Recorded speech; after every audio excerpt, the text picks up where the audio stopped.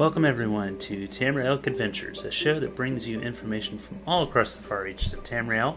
I am your host, Eric, aka Sulior, and I apologize for the delay in this episode, but if you follow me on social media, you know that I just had a huge move take place. So I moved from just north of Indianapolis to Des Moines, Iowa. So that was a huge trip, and there was a lot that went into it. So there was the packing and all that good stuff. Then there was the actual moving, which was, the moving process sucks, let's be honest. My brother-in-law, I think, put it best. You don't look forward to the move itself. You look forward to the move being finished. So yeah, that's certainly the case. Like, moving sucks. Packing, the actual hauling of the stuff, unloading. There's a lot that goes into it. So, and yeah, we don't know anybody out here. We didn't actually hire movers to help. So yeah, it was a lot of work. But I'm here now, and I've got an office. It's really nice. We got it all set up. So I'm back, baby. So, yeah, I've been on social media, still talking and everything. So you probably see me on there. But in the time in between these last two episodes, E3 took place. So yeah, there were a lot of announcements made at E3, not specifically about Elder Scrolls, but let's dive into it. So first off, ESO has now been console enhanced for next-gen consoles. So if you're one of the lucky people that has an Xbox Series console or a PS5, enjoy those next-gen graphics. So along with that, Doom Eternal is getting optimized and enhanced for next-gen consoles, and that takes place on the 29th. So that's coming up. Speaking of Doom Eternal, they announced the Ancient Gods Part 1 that's now available on Nintendo Switch. So if you do have Doom Eternal on Nintendo Switch, enjoy that. There's a lot of Fallout related news. So Steel Rain launches on the 6th of July. There's also the Pit that has been announced to take place, be a part of Fallout 76 next year, which I'm excited about because I definitely played the Pit DLC for Fallout 3. That was a lot of fun. So this is the Pit 26 years after the bombs dropped, so that'll be interesting. Redfall is not the name of Elder Scrolls 6 as some speculated, but it is in fact the name of a new Arcane IP involving vampires. So that looks fun. Arcane, you probably know them for Quake or I think Dishonored. Quake might have been Bethesda, but Dishonored or Prey, those are Arcane IPs, or Arx Fatalis on PC. So yeah, I'm definitely looking forward to that. Check out the trailer for that's out now. Speaking of Elder Scrolls teases, the trailer for Starfield was shown at E3, and it looks really cool. So definitely check that out also, and that will be out on PC and the Xbox Series consoles on 11/11/22. So you know how Skyrim was released on 11/11/11? Well, this is going to be released on 11/11/22. So again with the 11s. Apparently Bethesda has a thing with the number 11. So this caused a lot of controversy with PlayStation players because they thought that Starfield was guaranteed to be on PlayStation as well. I guess they thought there was a pre-existing agreement that it will be on PlayStation. I don't actually remember Bethesda saying that Starfield was going to be on PlayStation. I know they said that games that were already announced to be on PlayStation will still be on PlayStation, even though they're now part of the Microsoft banner. But I don't remember that being the case with Starfield.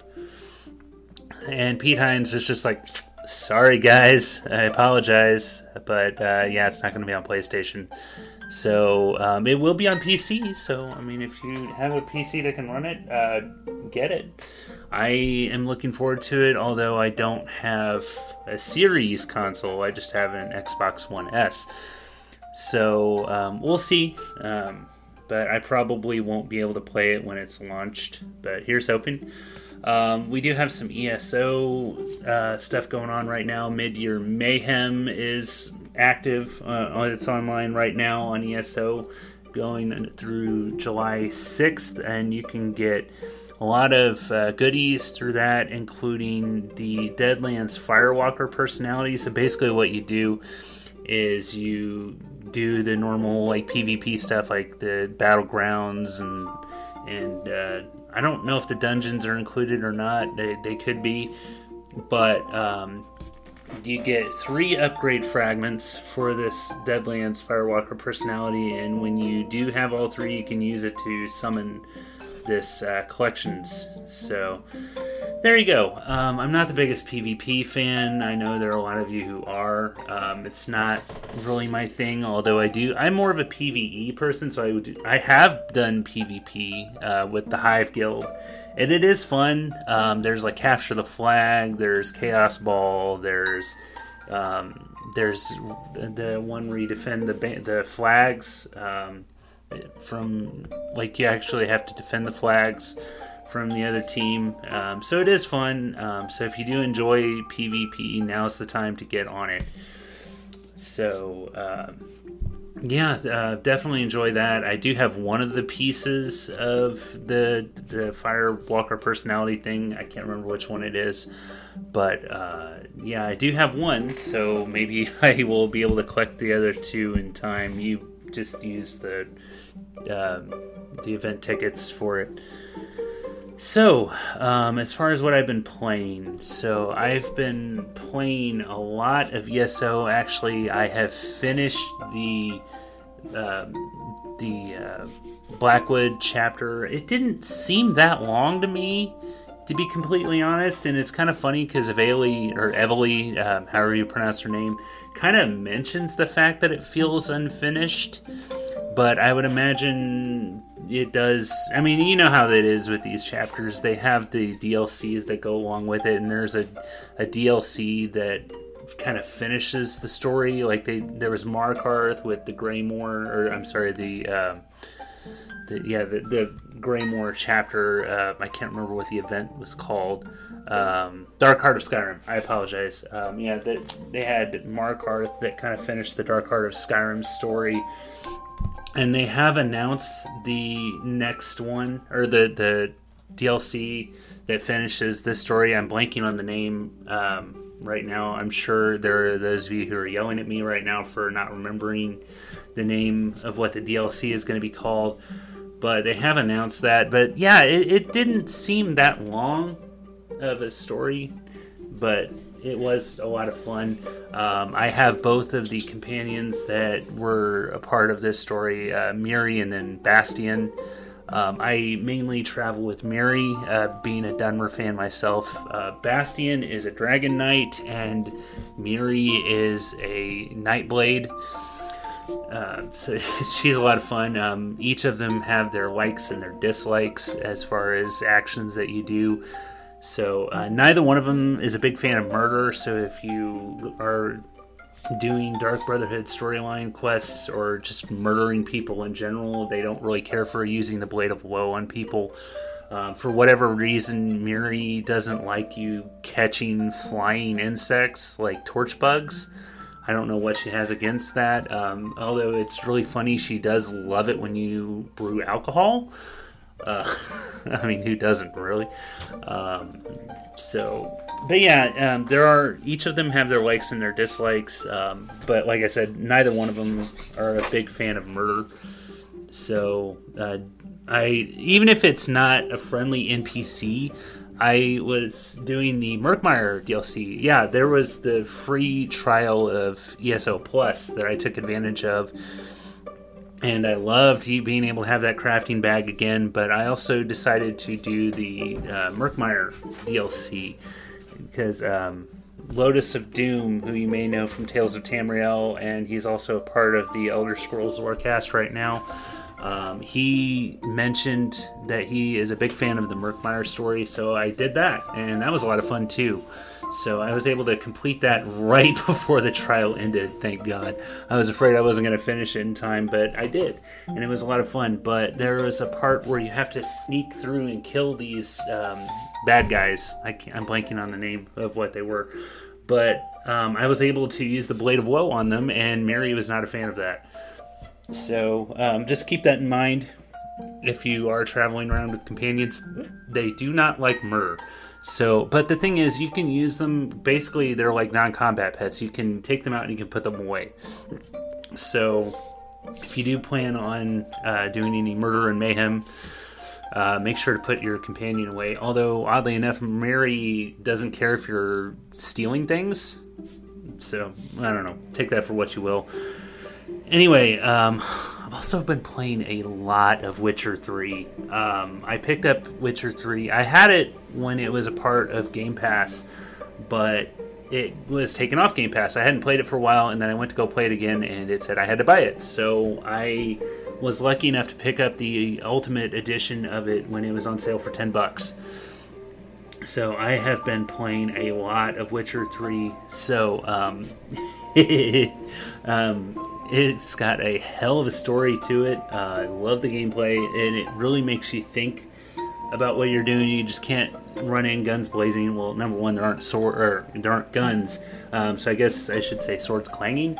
But you can't just run in without a plan. You have to think about what the creature is and how to best go about getting rid of it or stopping it, whatever you want to do. The story, like I said, it's got a hell of a story to it. Some of it hit a little close to home, like there's the whole story with the botchling.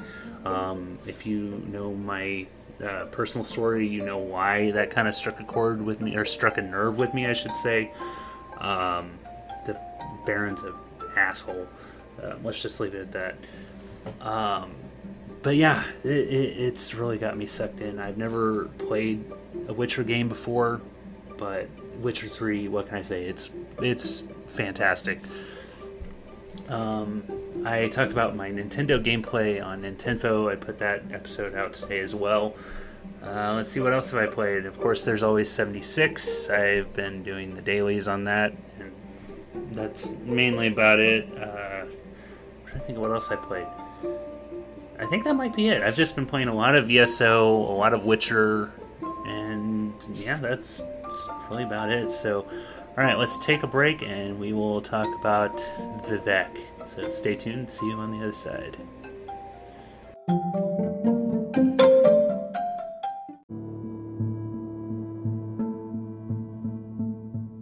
Alright, you guys, welcome back after that short break. So let's talk about Vivec. So, as always, this information is coming from the UESP article.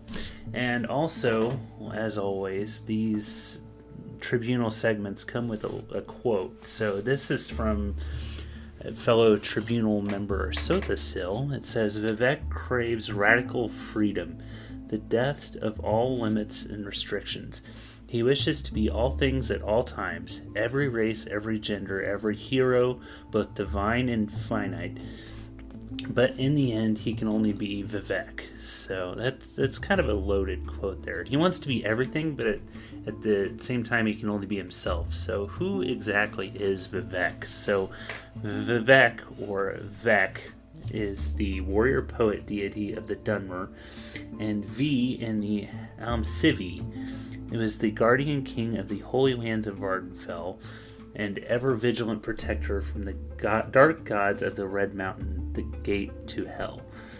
Though some aspects of his past are blurred by time and questions surrounding some of his more controversial choices, Vivec has always represented the spirit and duality of the Dunmer people, which is reflected in his half-Dunmer, half-Chimer appearance. Yeah, that's kind of what I was mentioning in previous episodes, how, you know, the three members of the tribunal were originally Chimer, but after the dragon break at Red Mountain, Almalexia still has the Chimer appearance, and Sothosil has the Dunmer appearance, but Vivec is literally like half and half. Like, the right side of his body is one, and the left side of his body is the other. So his right half is Chimer, and his left half is Dunmer.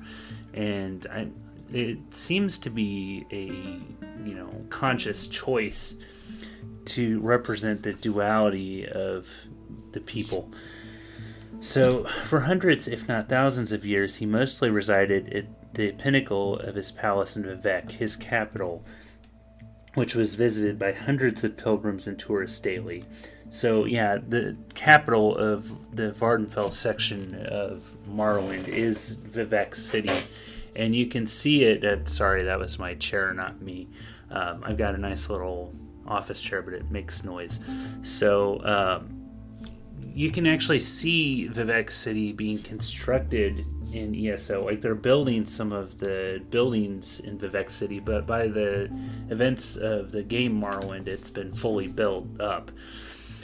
But so yeah, in ESO, he has a palace in Vivec City, and it's visited by hundreds of pilgrims and tourists daily. And he has a book series called The 36 Lessons of Vivec. So this is where the poet part of his title comes in.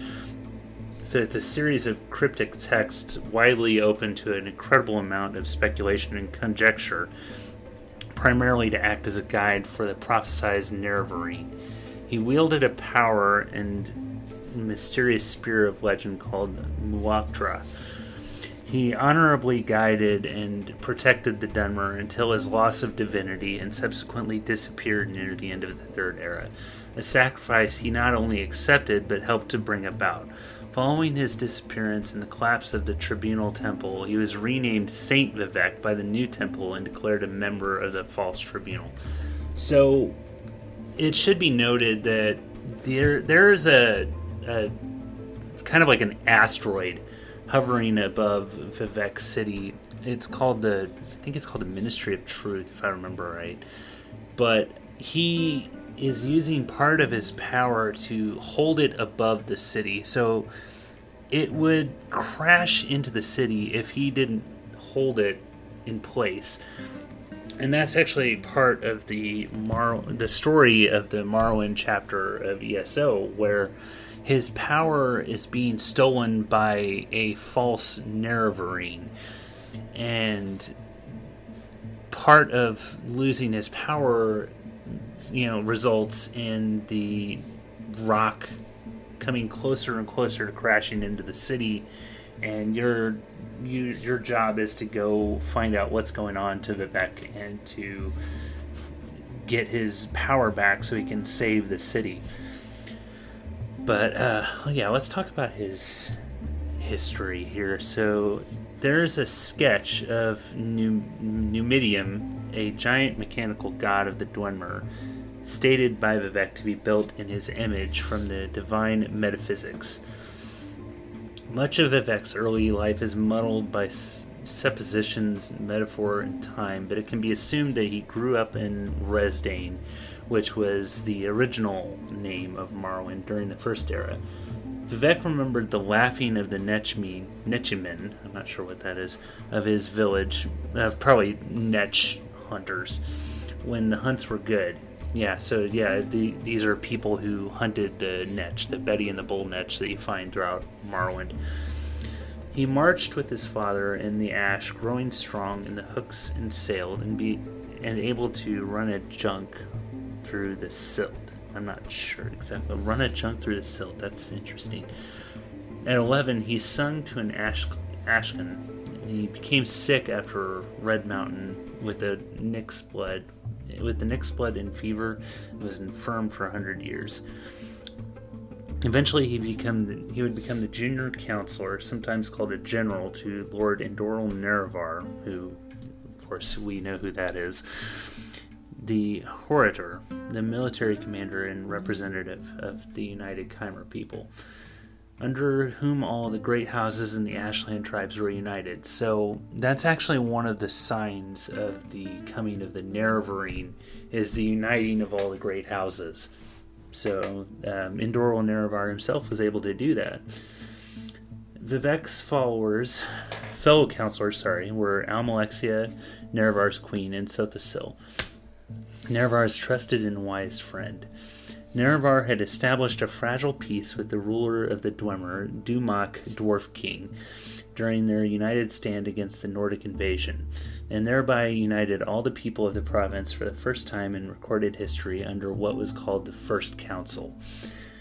Vivek and Nerevar's other advisors warned him that the peace could not last, a warning that unfortunately proved well justified. After learning of a Dwemer plan to construct a giant mechanical god powered by their discovery, the Heart of Lorkhan, and subsequent falling out between Nerevar and his friend Dumak, Nerevar led the Chimer people to war against the Dwemer, a war which culminated in the Battle of Red Mountain around First Era 700. The several conflicting accounts of the events surrounding the battle paint Vivek in drastically different lights. He is usually seen as a loyal soldier and a servant, and sometimes accused of being a murderer and a traitor. Vivek's own account is in between. He certainly didn't murder Nerevar or betray him in life, but later his ambition and drive would help the Chimer would lead him to break a most sacred oath. What is agreed is that Vivek and the other generals command the attack on the Dwemeri forces outside the mountain.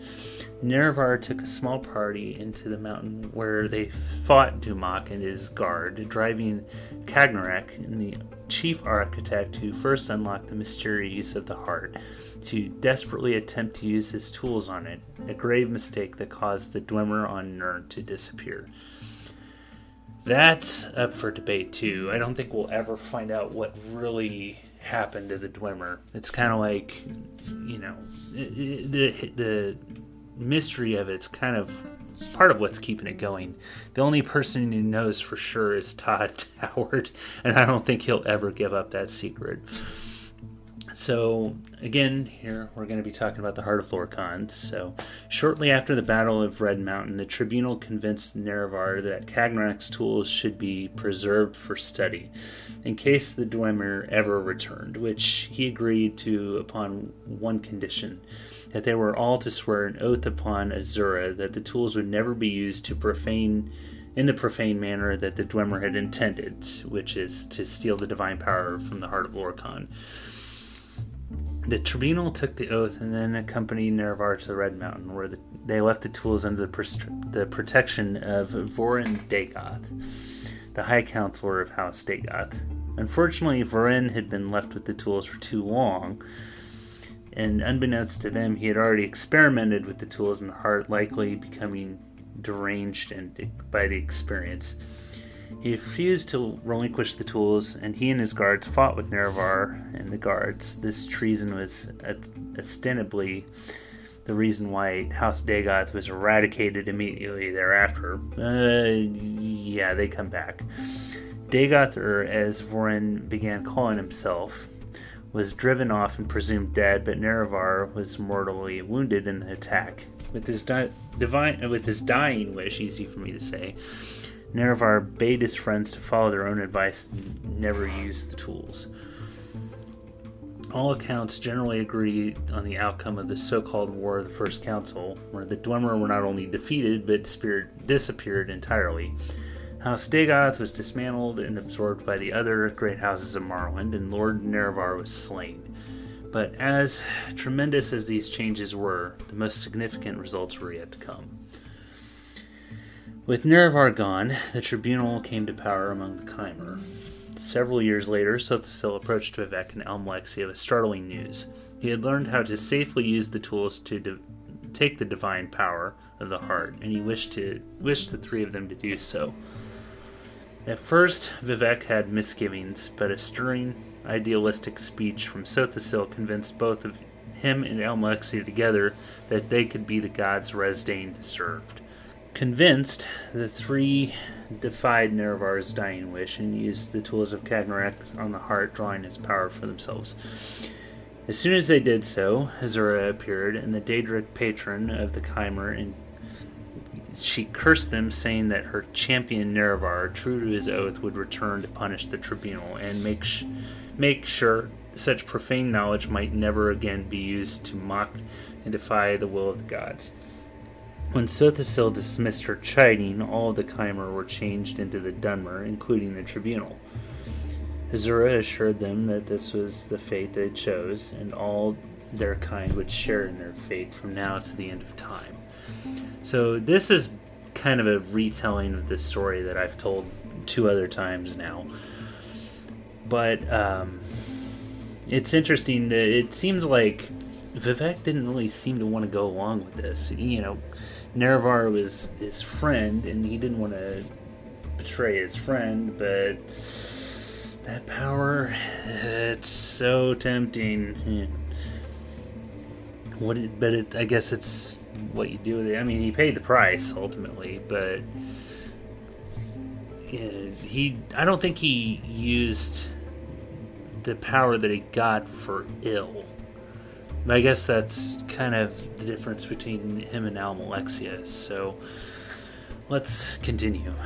The Dunmer were, of course, startled to see how their skin had changed from the color of pale gold to dark ashen gray, and how their eyes had become red. But Sothosil assured them that this was a blessing, for few knew or understood what had happened to them, or their transformation of these new living gods, but most came to accept them and worship them as their new deities. They incorporated the existing worship of Daedra and ancestors into the new tribunal temple, and each founded large cities bearing their own names, to act as their personal capitals. Vivek's was on the southern coast of Vardenfell, of course, Vivek City, and was the largest on all of the whole island. Sothosil, of course, made his own city. But, we talked about that in a previous episode. As the tribunal harnessed their powers, they apparently learned, among a great many other things, how to remove the appearance of the curse upon themselves. Vivek chose to appear as both a Chimer and a Dunmer, but one group never accepted the tribunal, and that was the Ashlanders. The contention that the tribunal murdered Nerevar is derived from the Ashlander oral tradition, and it was flatly contradicted by all the Orthodox tribunal temple's traditions. So, yeah, that's interesting, because in the game Morrowind, you have to go and talk to the Ashlanders first before you go to the Great Houses, and they basically called them the false gods. They basically flat out called them false gods. So yeah, they they know what happened. Nonetheless, the tale became firmly established in the Dunmer imagination, as if to say, of course Vivek would never have conspired to murder Lord Nerevar, but it happened so long ago, who can know the truth? Vivek denied it, if asked, and attributed the story to Alandra Sol, a disgruntled Ashlander who served as Nerevar's shield companion. From their inception as deities around First Era 700 to the latter half of the Second Era, the Tribunal flourished and exhibited great heroism with their divinity. But it was Vivek who exhibited the greatest heroism, who would become the most popular with the people. Vivek distinguished himself as an unstoppable force and shrewd commander in the Fourscore War, which started around First Era 2840 and lasted until the end of the First Era in 2920, which he helped finally bring to an end with a de facto victory, with the Dunmer using his diplomatic prowess with him, signing the covert truce in Sarasuvio. He saved the Dunmer people from certain death on numerous occasions, such as when he flooded a small part of Morrowind and killed the Akaviri invaders in Second Era 572. I hope we get to see something like that in ESO, because that's, 10 years before the events of it? It'd be nice to actually see the Akaviri. You see all these other, extinct races, such as the Marmer and the, Aliads, even, in ESO. It'd be nice to see the Akaviri people. Possessed with an unmatched, unique perspective on the course of history, Vivek was able to foresee the meteoric rise of General Talos to heavenly and earthly prominence, eventually leading him to cease hostile resistance and ally himself with Cyrodiil, though he and the other tribunes ensured Morrowind maintained its autonomy. In Second Era 582, Kunhun Chodala, a false Nerevarine, this is what I was talking about earlier, the events of the Morrowind chapter in ESO. He was a false Nerevarine, and he attempted to steal Vivek's divine power using Sothasil's staff, Sonora, gravely weakening him. Following Chodala's defeat by the Vestige, that's your character, and Azura's champion, Sarian, which is really cool. You basically get to see Azura possess this woman a few times. It was a rare example of Azura aiding Vivek after his apotheosis, if only to protect Vardenfell as a whole. The staff and the energy it had trained were seized by the minion of Clavicus Vile, Barbas, who had disguised himself as Vivek's high priest, Archcanon Tarvis. And he now planned to use Vivek's power to allow Clavicus Vile to enter the Clockwork City. Vivek's enfeebled state allowed Bardo, I think that's how you pronounce that, to fall closer to Vivek's city and threatened the eruption of Red Mountain. Oh, that's that giant asteroid that I was talking about earlier. With the continued help of Azura and the Vestige, Vivek succeeded in foiling Barbas' plot and restoring himself to his full power. He was one of the more active members of the Tribunal, prolific both in poetry and his writing, and in writing of his own versions of history and philosophy, as well as playing a role of political leader to the end of the Buoyant Armigers, and a personal military order who exemplify its best traits. He was and is still considered the final authority on many stoic and metaphysical concepts, such as the means of attaining divinity, the walking ways. So, yeah, there's the 36 lessons of Vivek, and so let's talk a little bit about his teachings. So, conventional teachings of the Tribunal Temple held that the Tribunal achieved divine substance through superhuman discipline and virtue and supernatural wisdom and insight.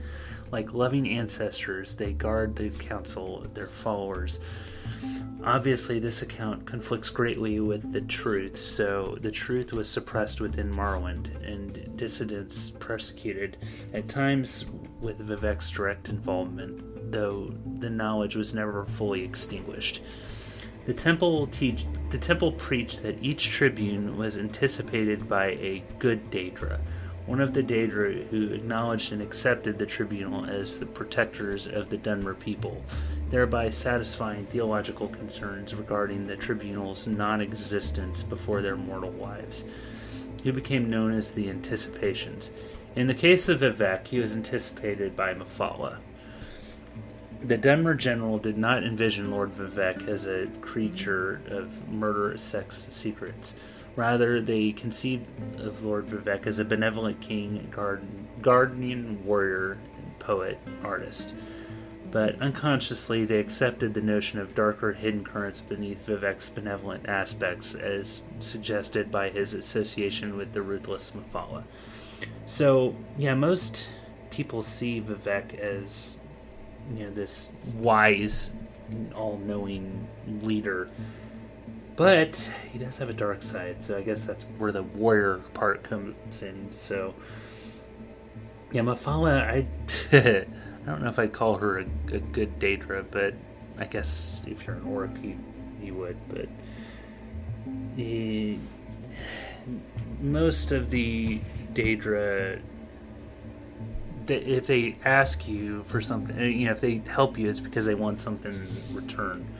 But we'll talk about that when we talk about the Daedras, so let's continue with Vivek here. So Vivek sought to preserve the tribunal authority and legitimacy, especially his own.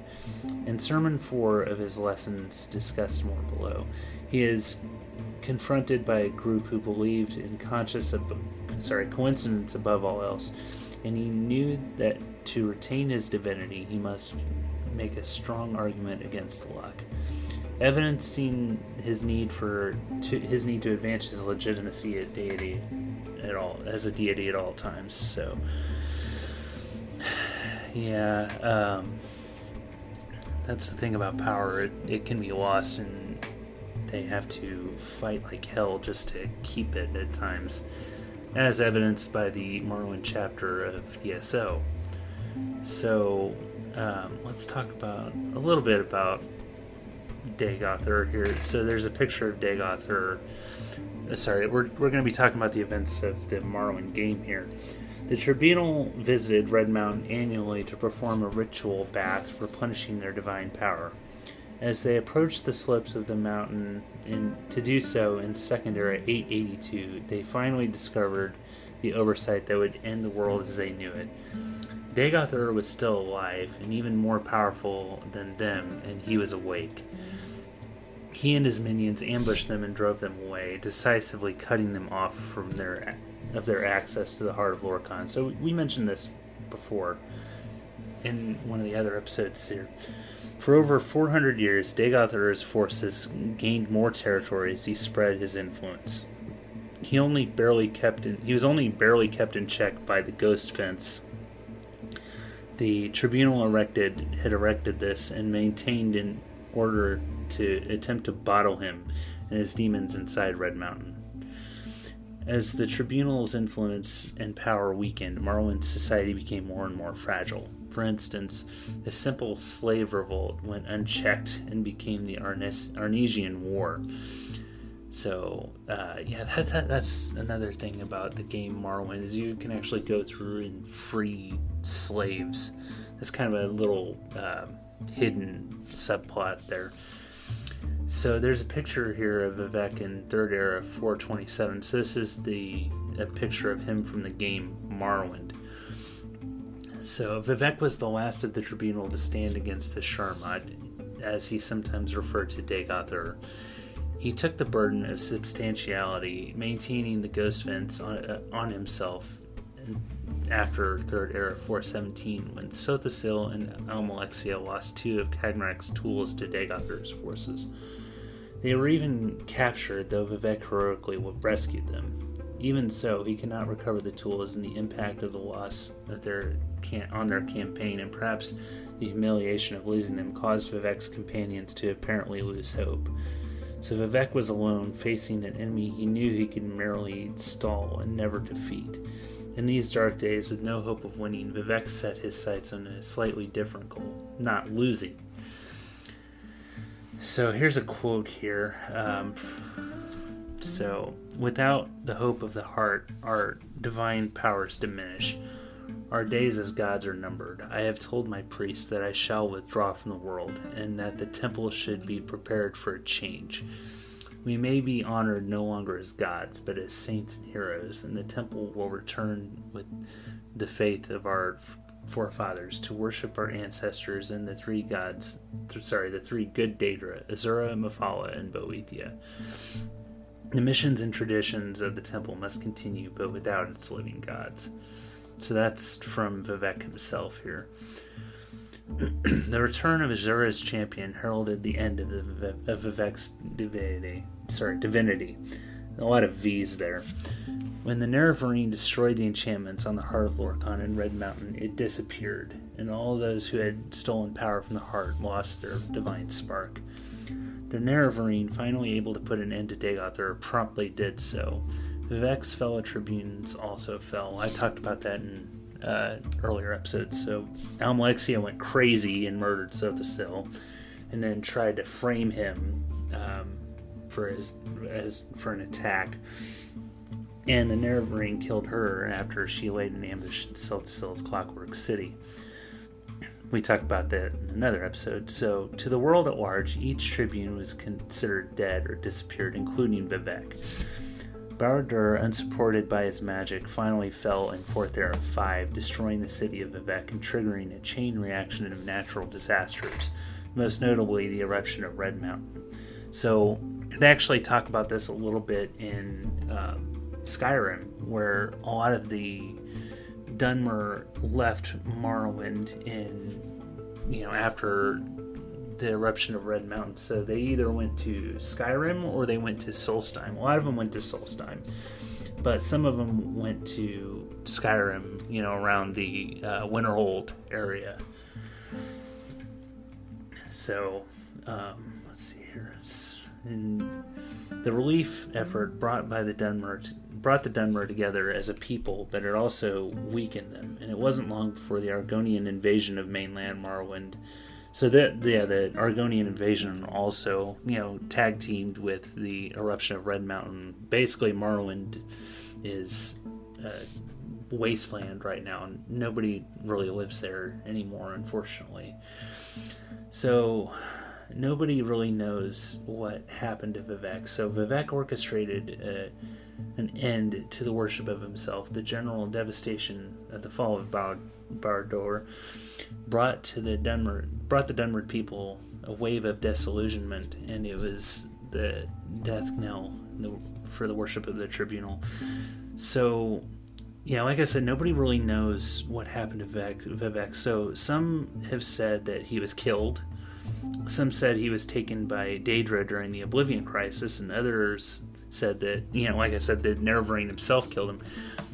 Which is interesting because you actually can kill Vivec in Morrowind. It takes a long time and it's not easy, but it can be done. I haven't done it myself, but I know somebody who has actually killed him in the game. So, I don't know, maybe there's a little bit of a dragon break there. I don't know for sure. Some say he just simply disappeared. So, who knows what actually did happen to Vivec. Maybe he will come back at some point. I doubt it. So, my guess is that he's just gone for good. But, that was the end of the tribunal there. So the new temple would prove him right by readopting the worship of the Daedra, who came to be called the Reclamations. And likely as a political gesture to ease the transition, Saint Vivec is still venerated as a great ancestor of the Dunmers. So, like I said, no one really knows what happened to Vivec at the end. Who knows if he's still out there somewhere or if he is dead. Maybe that's something that will be answered in a later game. Like I said, I don't know. Maybe they're kind of like the Dwemer. They're just going to leave that as a mystery. But, who's to say that we won't see Vivec again someday? We did see him in ESO, but that takes place during the Second Era. It would be interesting to see what happens in this next game, whether it's still in the Fourth Era or if it's in the Fifth Era. Who knows? Only time will tell. So next up, we are going to be starting the Daedra. I've really been looking forward to this. I know you guys have been looking forward to this also.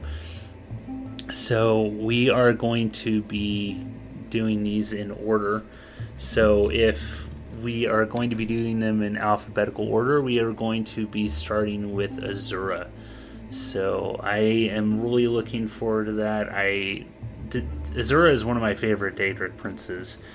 So, and it was really cool to see her in person in ESO in a couple of different instances. So, next up is Azura, guys. So, I'm glad to be back doing this again. And I'd like to thank the Hive, as always, for sponsoring this podcast. And if you would like to get a hold of me, you can follow me personally on Instagram and Twitter at IanGold08. You can follow the show on Instagram and Twitter at TamrielP. You can please leave us a rating and a review on Apple Podcasts. It helps get more eyes and ears on this show.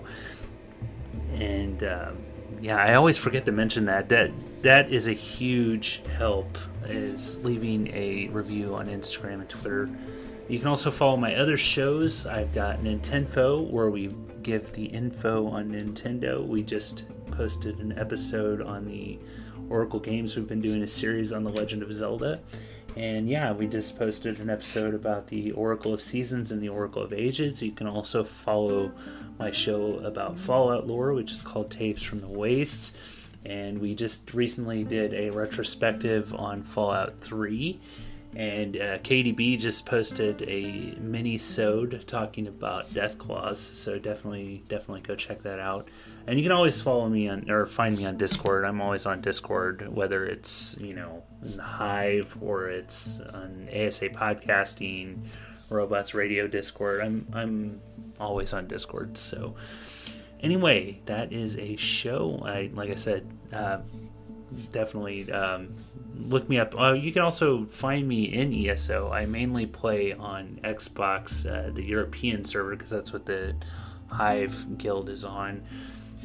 So yeah, Xbox European. You can also find me on Twitch. It's been a while since I've been on Twitch because we've been dealing with this move, but it's twitch.tv/Sulior. You can also find me on TikTok at Sulior. So anyway, see you guys next time, guys.